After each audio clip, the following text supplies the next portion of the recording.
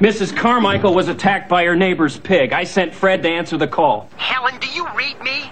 This pig is insane. Fred, this is McCord. Now I'm ordering you to pull yourself together and interdict that pig. That's how you command. You want me to do what to the pig?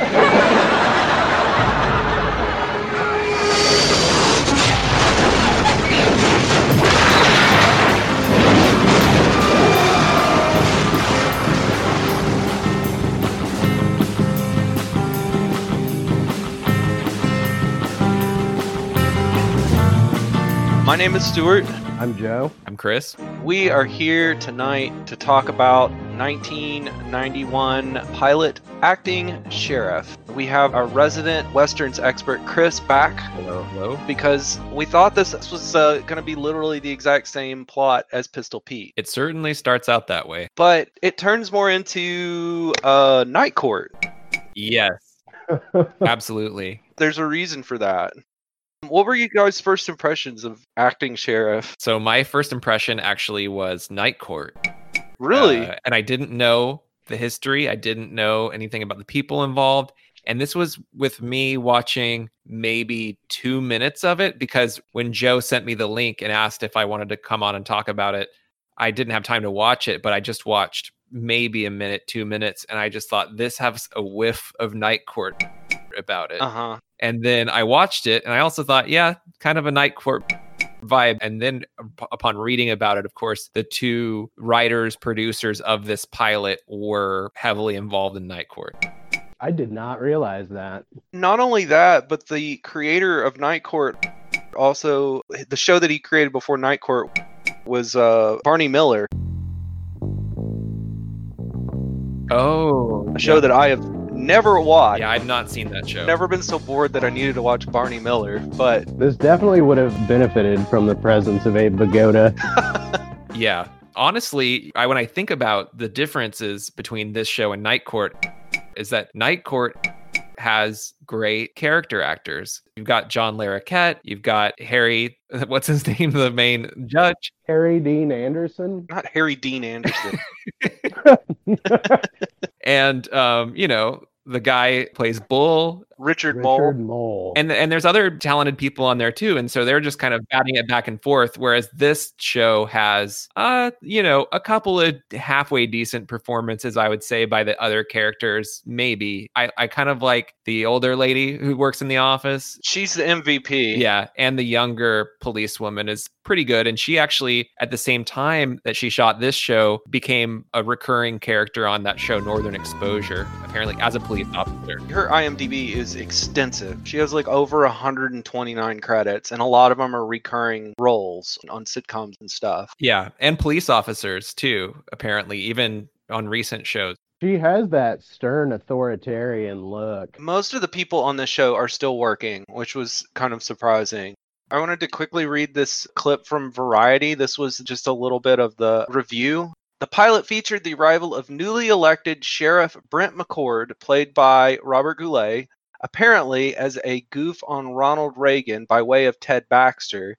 He's a trigger-happy ACLU-bashing boob whose disregard for the law is equaled only by his vanity. And then it goes on to compare it unfavorably to Night Court, just like we were doing. Basically make the same point, that Night Court is full of talented character actors, and this is not. I would say Robert Goulet might be the best part of this, just because I feel like he really brought his A game.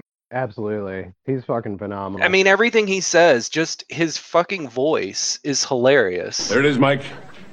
Can you hear it? Hear what? The terrible, swift sword of justice. It's singing a new song as it rises in the east, and the name on its lips is Brent McCord.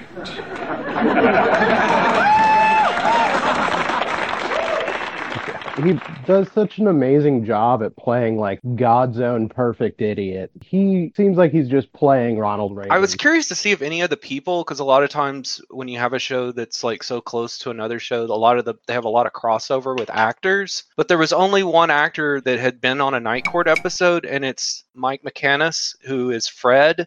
And you only hear him on the police radio wrestling with a pig. Okay, I actually kind of liked that a little bit. I can't say I liked a lot of the jokes on the show, but they heightened it by getting the pig noises in there. There was a lot of phone humor in this. Hello, Amos. This is Mike Swanson.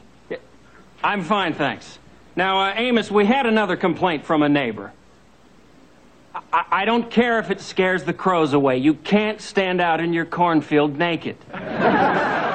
Yeah, it's a fun recurring gag. All the action happens somewhere else. Like the whole show takes place in like 2.5 sets. Yeah, the police station and the hallway next to it, and then the nightclub at the end, I think. Was there anything else? I counted the police station, which is arguably one big set. Yeah. It has the main hall, the hallway, and the sheriff's enormous office. And then we get like a few seconds of a bar at the end. Yeah. A very dark bar, at least on the copy that I was watching. Oh, but what I wanted to mention about Michael McCannis, who was playing Fred on the radio. Yeah.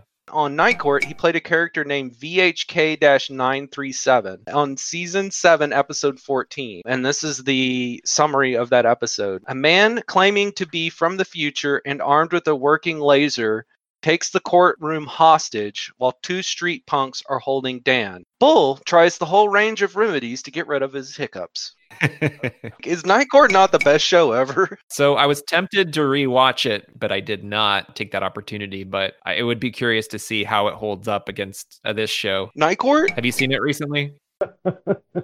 God, classic sitcom. You know, it's been a long time, but I feel like it would probably hold up pretty well. It is ludicrous. I just think all the characters on Night Court are so strong and hilarious. Yeah. I feel like it would still be pretty funny. Yeah. One thing that I wonder is that made me think about Night Court and it holding up was in this show, the subplot of the deputy wanting to flirt with the assistant DA woman is very sexual harassy. And I know that there was some of that in Night Court as well with John Larroquette, I think maybe was always flirting with some other woman and their coworkers or colleagues. And it's funny because, yeah, that was just part and parcel of sitcom humor. And the joke isn't that he's a creep for doing it. It's that she won't give him a chance. Yeah, she just brushes off his advances.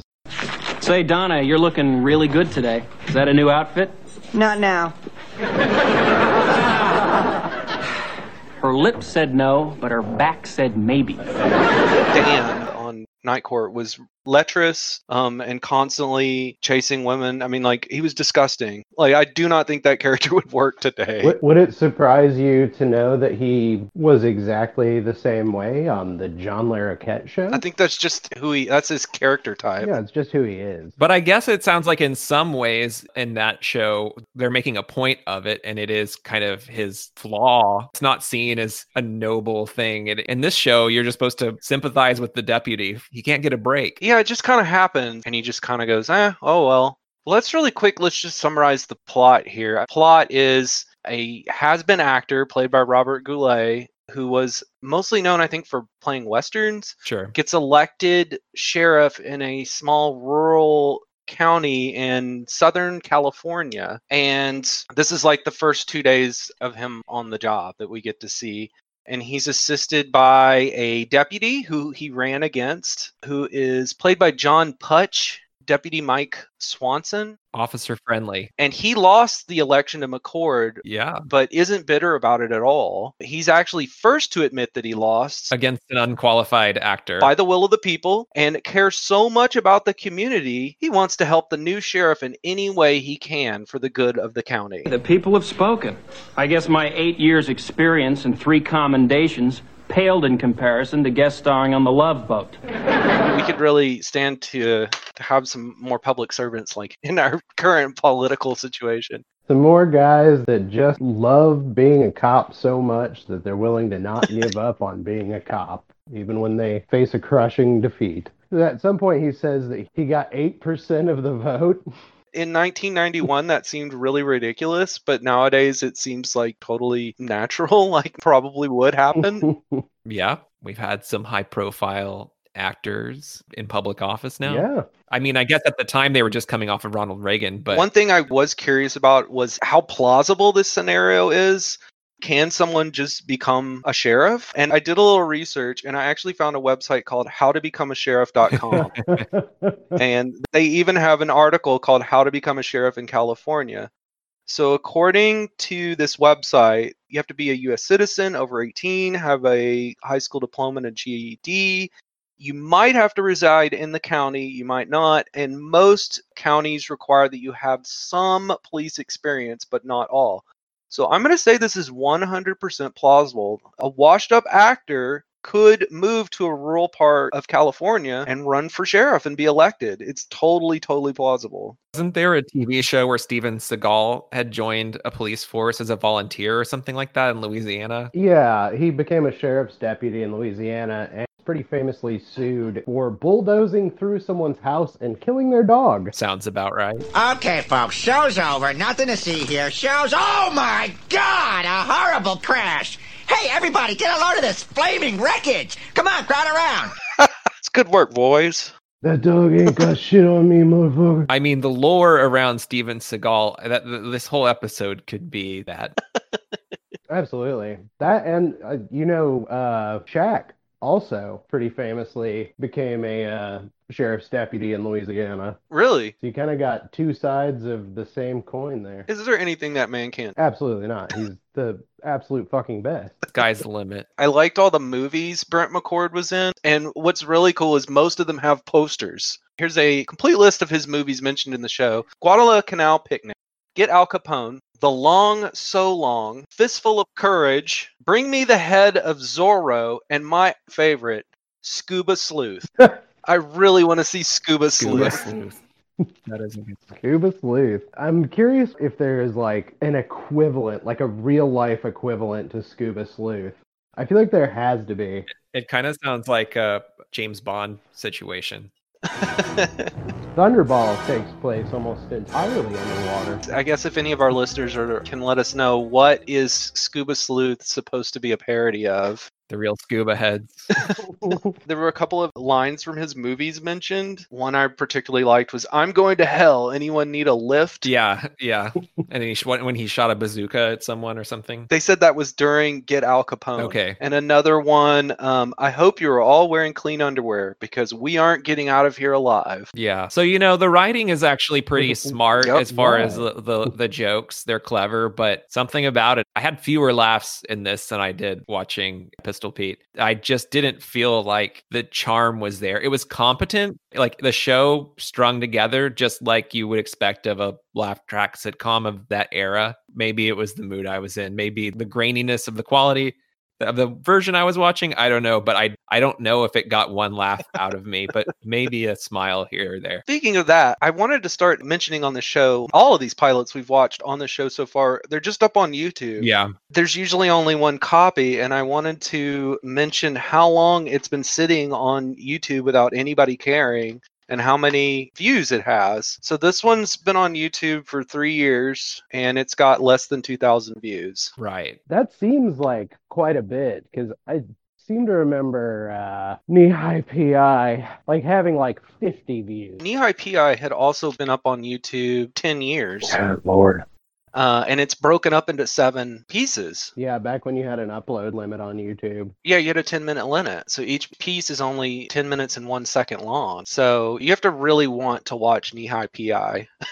I feel like I saw a couple different versions of this, though, that were uploaded. Really? So the numbers might be slightly higher. I'm not sure. There was a very short synopsis video, which has substantially better quality, but I didn't see any other copies of it up. Maybe that's what I saw. I would have loved to find one with better quality. So the remarkable thing about this show is that it actually aired and it received a 4.6 share on Nielsen, which was ranked 83 out of a total of 90 primetime television shows. But a 4.6 share represented 4.3 million TV homes out of a possible 93.1 million. That would be fucking phenomenal now, I believe. Right.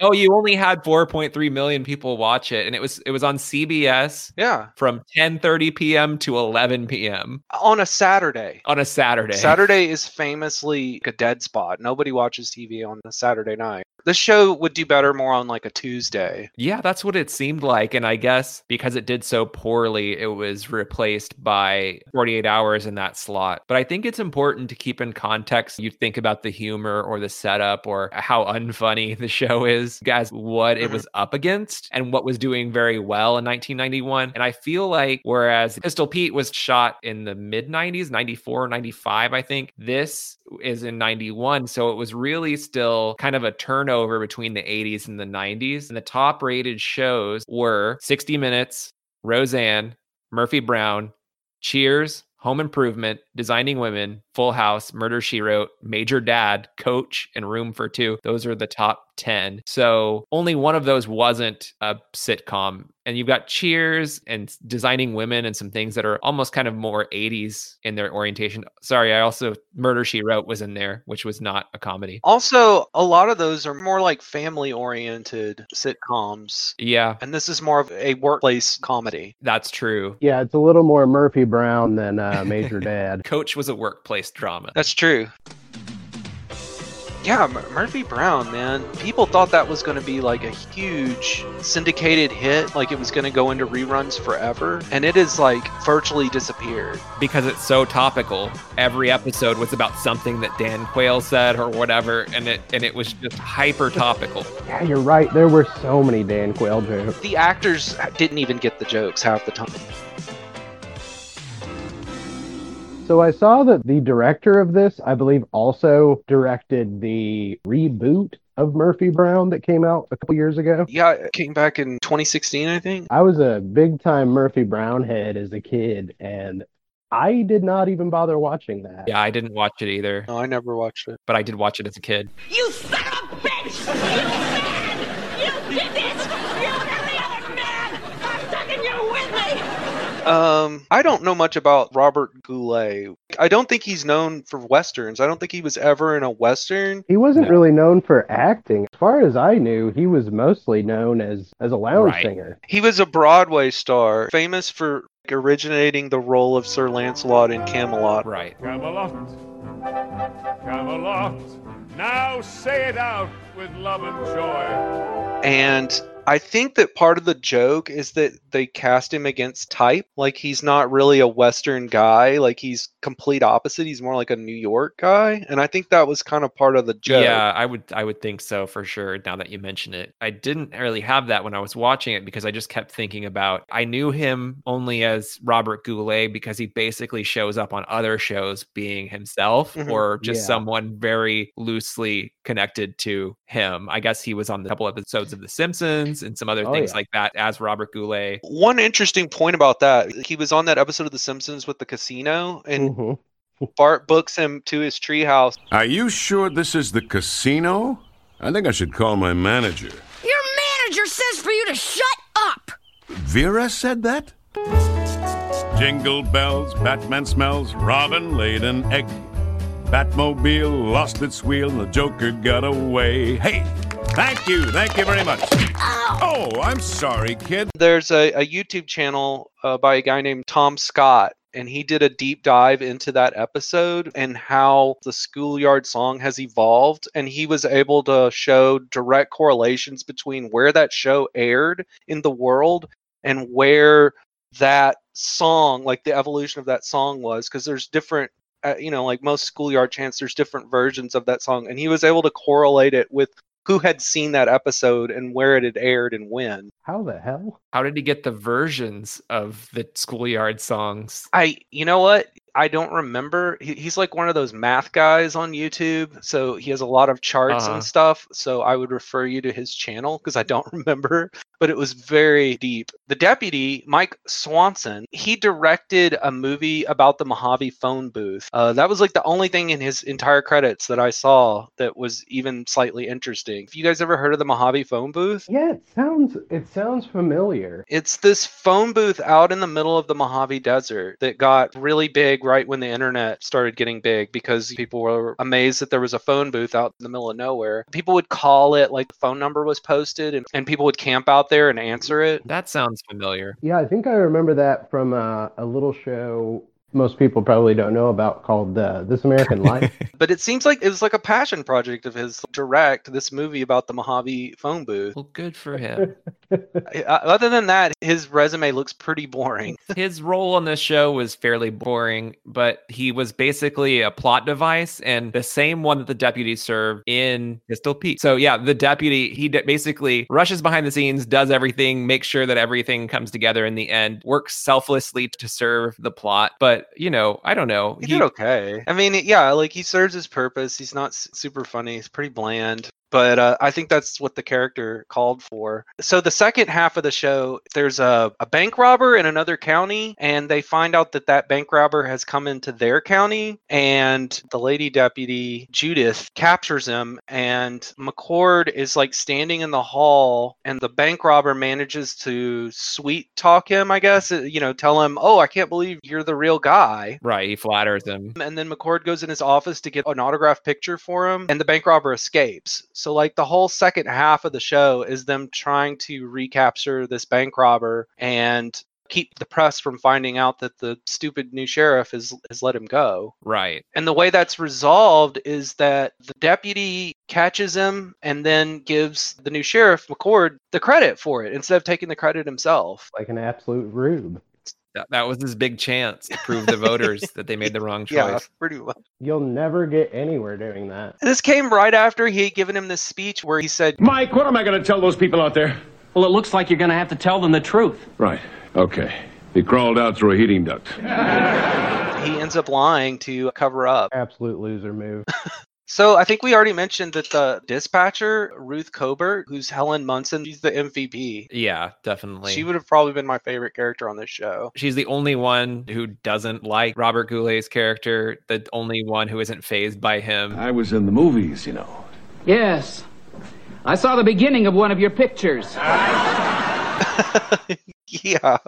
She had some really good lines. I like the one, the deputy comes in and says, Helen, any news? I'm retaining water again. And then there's another moment at the end where like Robert Goulet is holding the newly captured robber, and one of the photographers says, I'd like to get the two of you together.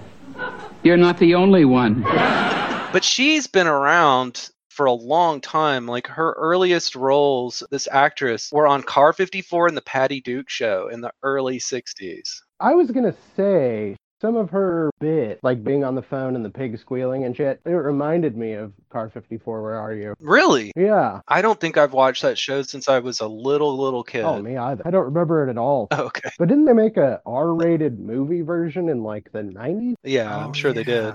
That does sound familiar. I just remember it was on Nick at Night when I was very, very young. Yeah, it was like up with F Troop and the black and white Superman show, the George Reeves Superman. The in-shape guy that looks out of shape. Yeah. Yeah, in the 50s, to be considered in shape, you just had to be kind of fat. He's stout and he's strong. He's stout and strong. They shot so many episodes of that show, they just shot them back to back, and the actors wore the exact same wardrobe in every single show just to make it easier. It probably wouldn't have mattered if they had changed, especially with black and white, because all the clothes back then were just brown. They all just look gray. Yeah. Another show with a lot of episodes that may be worth drawing a comparison that popped in my mind was the Andy Griffith Show, which is about a sheriff. A lot of that show takes place in that police station. You've got a larger than life sheriff. You've got definitely a larger than life deputy. Again, though, a show that really benefits from its character actors, which they bounce back and forth in between. And this show just only, I don't know, had two. The other deputy, the Diane Delano deputy, Judith Mahoney, I guess she could have been a good character. Yeah. I guess she's kind of like the by the books cop, I guess. Yeah, she's like the by the books tough guy cop. Yeah. It's funny because she's a woman, I guess. But she was also a fan of Brent McCord. She has a brief appearance in one of my all-time favorite movies, Miracle Mile. I think she just plays a waitress. Is she like a tough waitress? Like she's a stewardess in that movie, actually. That's not the preferred term anymore. Excuse me. A sky waitress. When I looked up her IMDb, some of her roles were peppered across things from my childhood. She was in that movie, The River Wild, I think. Oh, great movie. where Kevin Bacon plays a psychotic river guide who wants to kill Meryl Streep's family. Yeah. She also made an appearance on Major Dad. Yeah, she was all over the place. It all comes back to Major Dad. Matlock, Doogie Howser, Cop Rock. Oh my I don't know what God. Cop Rock is. Married with Children. And more recently, apparently, she was on Pen 15, which that's an entertaining show. Oh, really? She's on a show that's in pre-production called COVID 2021. Not bad. It's been a year since COVID-19 was revealed to be a hoax pandemic, so Bill Gates tries again, except this time it's personal. Are you fucking kidding me? He teams up with Big Mike Obama to vaccinate. Microphone, like MIC. M-I-K-E, Big Mike Obama. Oh, sounds fucking hilarious. Wait, what is fucking Obama's like insane MAGA brother? That's right. He did have a brother. Yeah, he has an insane brother who's just batshit crazy on Twitter. He just like, yeah, my brother was born in Kenya. He's a Kenyan. Like, that's his whole bit. It's very strange.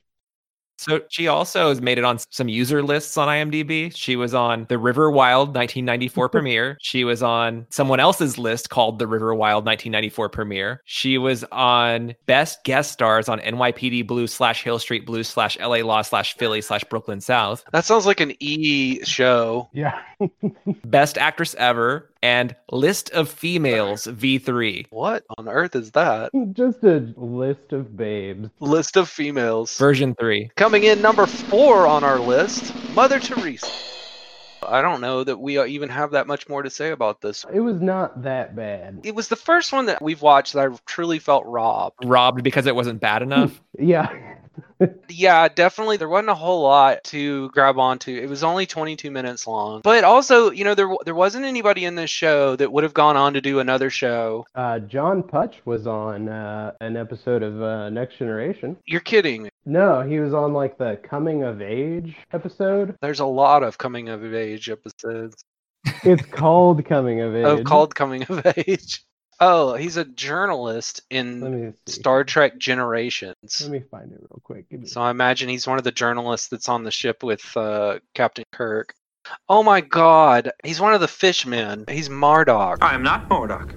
I am Mendon. The alien that's wearing a harmonica on his chest. Yeah, I can't remember what you call those aliens, but he's one of the fishmen. And so, yeah, no wonder I didn't recognize him because he has a complete face mask.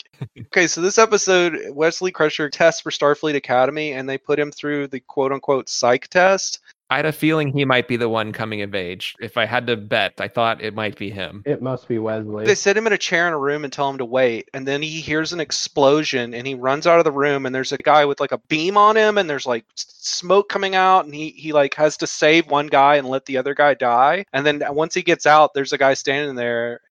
He says, "Congratulations, Mr. Crusher. You handled that particular incident very well.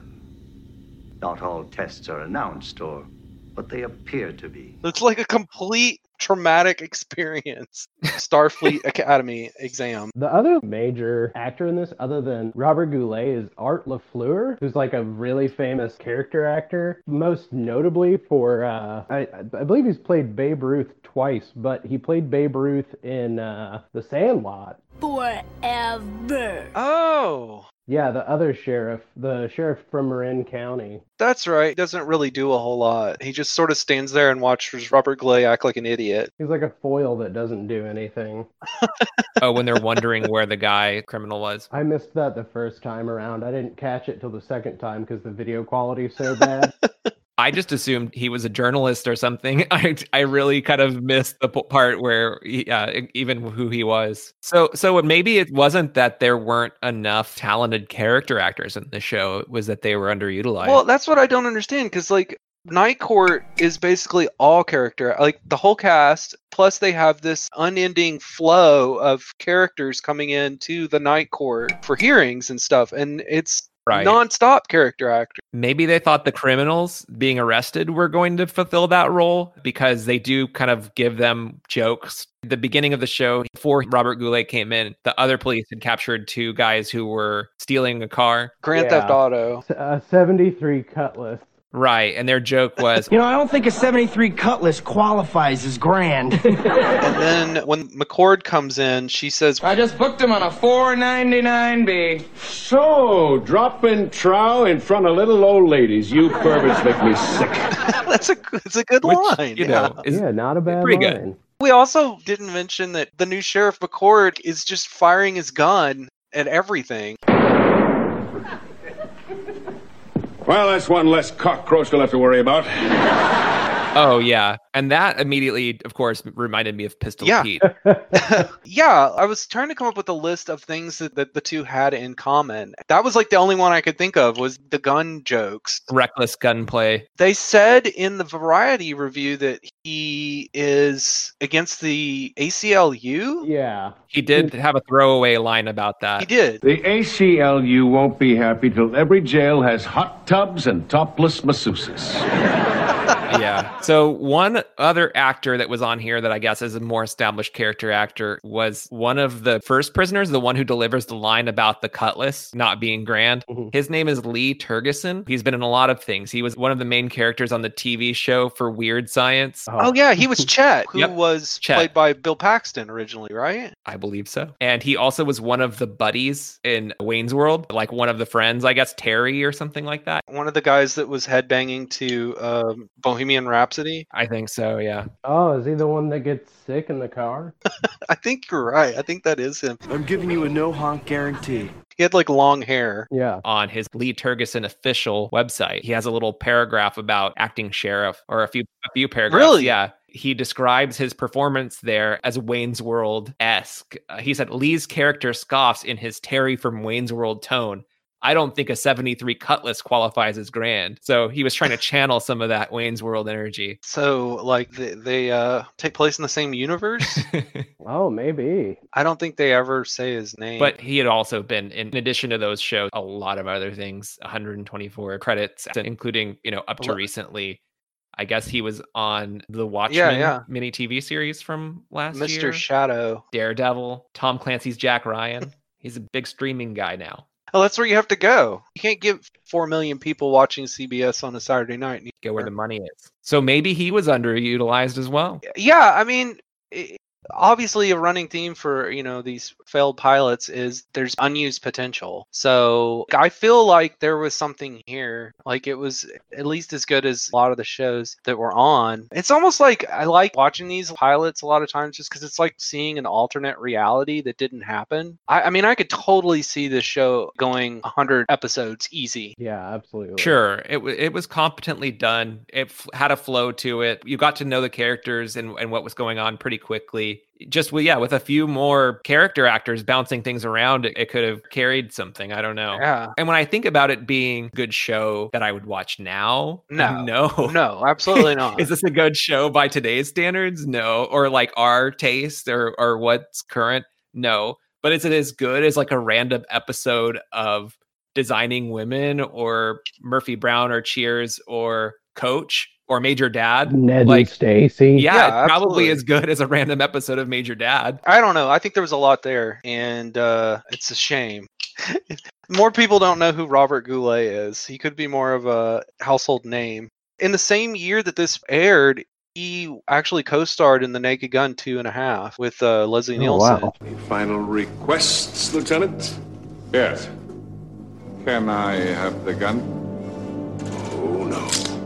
Not gonna fall for that one. He was the main bad guy, the Hexagon oil executive Quentin Hapsburg. So I don't know that he necessarily needed this. I don't know. I think he was doing all right. Showing up on random shows as Robert Goulet. They had that parody of him doing rap music on Saturday Night Live where Will Ferrell really leans in to sing the N-word that you can't find anymore. Oh, girl, that dress is so scandalous.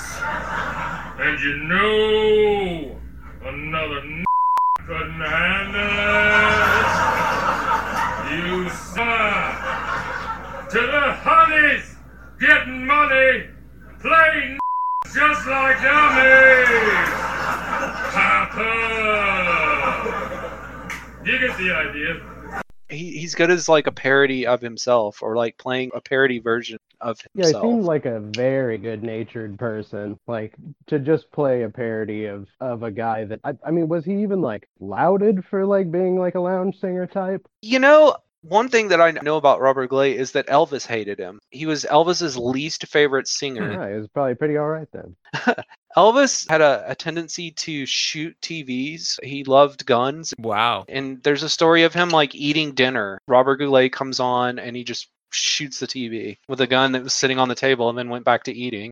So he had an interesting childhood, I guess, or background. He was born to French Canadian parents who were living in Massachusetts, working in a mill town, and actually sort of similar background in that way to Jack Kerouac.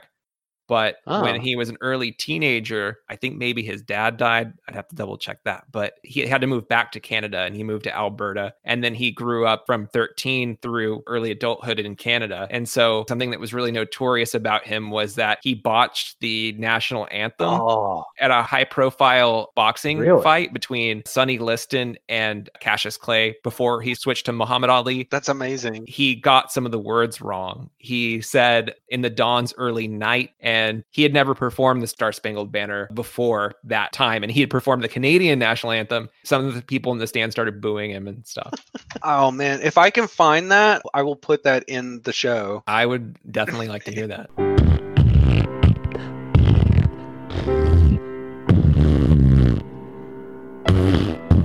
Have y'all heard the guy that fucked up the national anthem? It's like a famous guy who wasn't really a singer. He's like, "Oh no, I'll make it up now." Carl Lewis sings the national anthem. One of the most atrocious performances ever at an NBA game in 1993. And the Rockets, So, you know, maybe we need to save this for our national anthem episode. our red, white, and blue extravaganza, big blowout, 4th of July. It's just a 6-hour-long celebration of America. We'll actually get Carl Lewis on there too. Was there anything else? You know, I felt like for the first 10 to 13 minutes, I was kind of like, okay, I'm enjoying this. And then something happened around the 14-minute mark where I just don't remember it anymore. Like him trying to cover his own ass, the other sheriff. You don't remember that half? It just got like wildly boring. Like the last half or so of this show is just like a blur. Like it's just so much more boring than the rest of it. Like I'm on board for the first half and then something just happens. I don't know if it's a tonal shift, but it just got like so much more boring. It has a very clear 2-act structure. Like the first half, we're getting used to him, and then the second half, we're trying to figure out what to do about the bank robber. Right. It's almost like right at when the first commercial break happens. It's very clear delineation. To me, it's disappointing at that stage too, because that's where the most interesting thing that's going on is going on off camera, because the other police are trying to find the guy who escaped. And all Robert Goulet is doing is trying to buy time and make up excuses for the reporter and the other sheriff who are there. And that's not the interesting thing. I think with Night Court, you know, we keep going back to that example. The most interesting thing is always happening in the courtroom. There's not a part where they're like, oh, you guys go off and do something interesting and we're just going to stay here and twiddle our thumbs. And then on the Andy Griffith show, which was also, you know, an example, they actually would leave the police station at that point and somewhere else if something's happening elsewhere in the town. Yeah, they would go fishing. Him and his son go fishing in every episode. I mean, they had a whole street. Mayberry is like a whole city. Sure. With like a barbershop and I don't know if they ever actually go into the mayor's office, but he's involved in the show. And then everybody has their own house. Yeah. I guess there's a budget issue too. I'm sure their budget on this was more constrained so that they wanted to keep it on a set, but they made a mistake in thinking that this police station could hold that much interest. I can't think of a single show that takes place only in a police station. Barney Miller. Okay. Like literally it is one office. They never leave the office. It's almost exactly the same as this set. Like it's a police station with a little holding cell in the back, and that's it. They never leave. That sounds like a bad show. Yeah. Well, it was on for a very long time. Was it? I think so. I think it had 6 or 7 seasons. That's a lot even back then. But it's so cheap. You know, they have one set. It had 8 seasons. Well, if you're going to do that, don't allude to major plot things happening off camera, unless you're really going to play that up or heighten it somehow. Yeah, I would have loved to have seen the officer that we never see, Fred, who's only on the phone. Yeah, Fred. I would have loved to see him face down with this pig. Yeah, he should have come in with the pig. Absolutely. Right. Or they could have called on the radio as they were chasing down the guy. I guess that would have been the journalists would have overheard it or something. But yeah, we needed more of them capturing the criminal because they just kind of show up with him at the end. They're like, oh yeah, he went back to the hotel that he was at. He should have tripped over the pig. Or maybe the pig should have caught him in some way. Tie those two plots together. I mean, we really could have done with 2 or 3 or 4 or 5 pigs.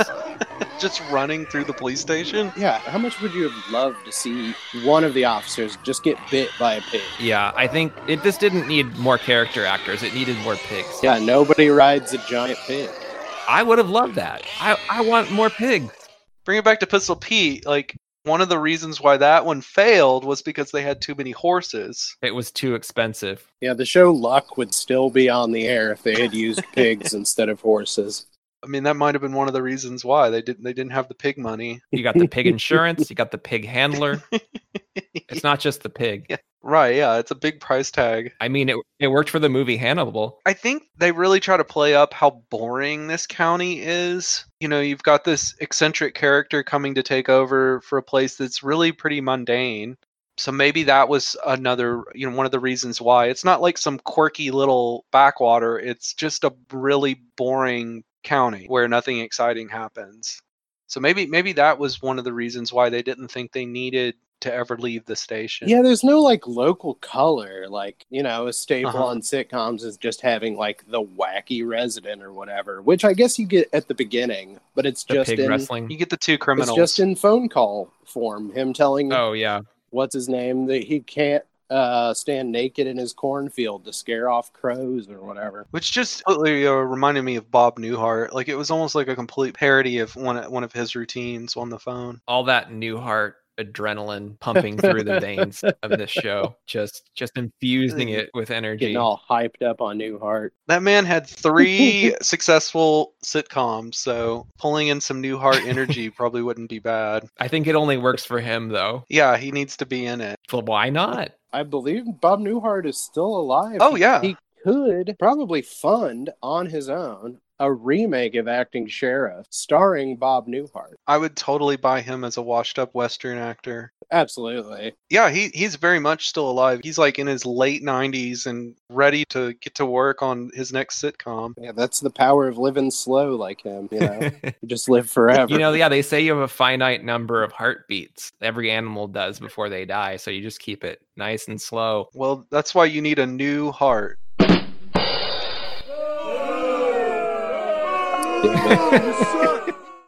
He's always got one. I've been waiting for that one for years. I feel like the whole reason you brought us on here and had us watch this was to somehow work your way around to that. Good night, everybody.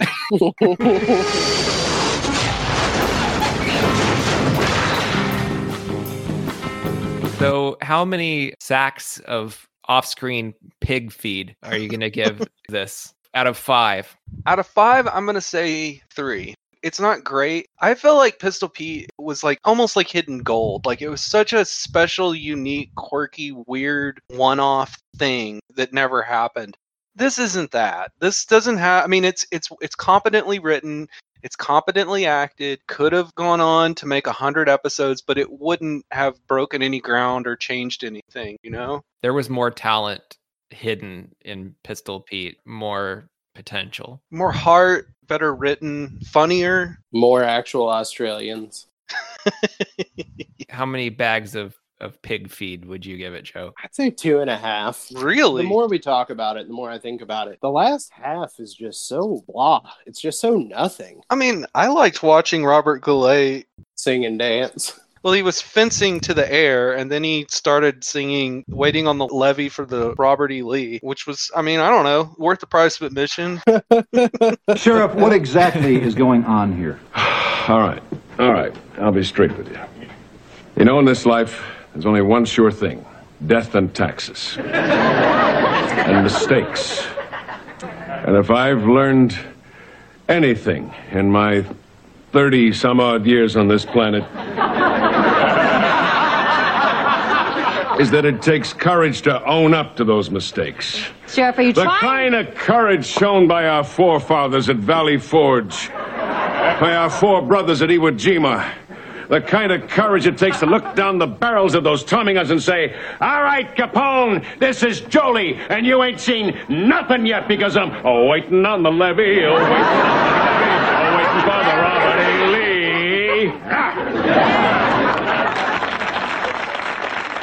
I think I would just rather watch the episode of The Simpsons instead that he's on, and I would also give this 2.5 bags, and that was the answer in my head before I heard it from Joe. Yeah, amen to that. I think to the current generation, they probably would just know him as the guy that was on that Simpsons one time. That's pretty much his legacy. I wonder if well, actually, yeah, he did pass away. We didn't mention that. Yeah, 2007. So he won't be coming back for the Beetlejuice movie, which I think, yeah, they're going to come out with a new Beetlejuice movie. Is it Really? Beetlejuice Goes Hawaiian? I hope so. Yeah. That's the script that's been kicking around Hollywood since the first one was released. The Dietz is by a hotel in Hawaii. Of course, they're not going to get, what's his name, Jim Jeffries? Jim Jeffries? What was his name? Wait, the Australian comedian? No, who was in Beetlejuice. Oh, Jeffrey Jones. Yeah. Yeah, our guy from the last episode who is Big time. confirmed pedophile. And looks like it. Big time pedophile. He's not coming back. Catherine O'Hara might come back. He might come back. He had a small resurgence for a little bit. I saw him in a couple of things, like after he was released from prison. Oh, God. He was in Ravenous. He was great in that. We'll get Winona Ryder, and I don't know who else could play Beetlejuice other than Michael Keaton. Yeah, nobody. I think he's got to be coming back. I mean, there's no other way. Yeah, a return to his comedic roots has been like a long time coming, and I feel like it almost happened with Birdman, which was such a fucking boring movie. Oh, I liked Birdman. Did you? I did. I hated it. I hated it. It was so weird, and so there was just so many things going on that I thought were really funny and interesting. Like, I think a lot of people wrote it off because they believed that it was pretentious. And I think it was, but I also think it was trying to make a comment on that. The over pretentiousness of, actors and Broadway and all of that. I think it was making fun of that. What was weird to me was I never saw anybody make a joke about the fact that Michael Keaton played Birdman, and then he was in the Spider-Man movie playing the Vulture. Like, he was literally playing Birdman again. I felt like there was a nod to that in the Spider-Man movie. I was waiting on it. I never saw it. Fuck. I'm not going to rewatch it, but I feel like it was there. Well, I guess our listeners, maybe they can write in and tell us if they had a nod to that in the first Spider-Man movie. I felt like his casting was a little bit of a nod to that, even though he was a villain. I feel like he just kind of had a resurgence in the last couple of years. Yeah. He is great. He deserves it. He's great. I hope they remake fucking Multiplicity. Oh, no, that movie is terrible. I don't know what you're talking about. I have probably seen that movie like 10 times, by the way. Like, I don't know. I guess I just don't really like movies where people are like openly lying to their wives. As a wife that's been lied to, I just don't appreciate that particular formula. That's a little too offensive. All of his clones sleep with his wife. He lies about it. I mean, they basically like raped her. Like, she thought that she was sleeping with her husband, and she was sleeping with clones. Well, even though like the one that was mentally retarded. Well, that's not the appropriate term. Well, she touched my Pepe, Steve. What would you say? The one that was had issues. Mentally disabled. Now I don't know if I'm using the right term. Neurodivergent. Cellular mentally drift. Retarded. No, that's where we started. But yeah, I mean, it's okay to say that because it's a clone. Okay. It's not a real person. Yeah, he doesn't have a soul. Do you remember? This is an early internet callback. Do you remember Tard Blog? Yeah, that sounds familiar. No. It was a special education teacher who had a blog. And I mean, it's just venting about your job, which everyone deserves to be able to do. Mm-hmm. Just like chronicling his adventures teaching the mentally disabled. Oh, yeah, I imagine that would get old. Well, I mean, when I was 14, 15, I thought it was the funniest fucking thing in the world. That and Maddox. Oh god. Oh god.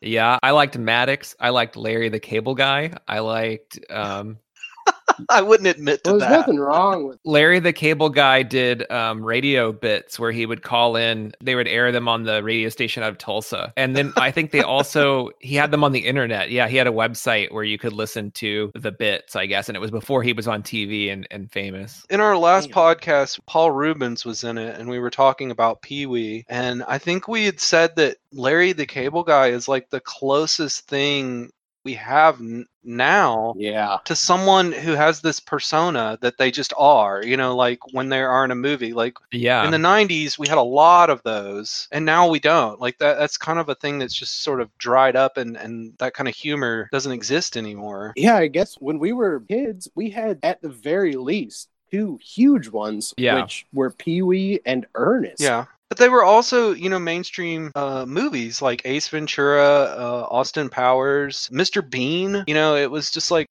very common, and like that has just completely gone away. Like we don't have that. The closest thing I would say would be Larry the Cable Guy, and then maybe Medea. Yeah, I was gonna say that too.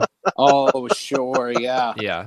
I didn't even think about that. Because Medea is like the equivalent to Ernest now. Because it's just the same fucking thing. Medea goes to jail. Medea's scared stupid, or Medea fucking Halloween, whatever. Medea scared stupid. I think that the ancient tome says we need to use Miak on the goblin demons from hell. Medea Saves Christmas.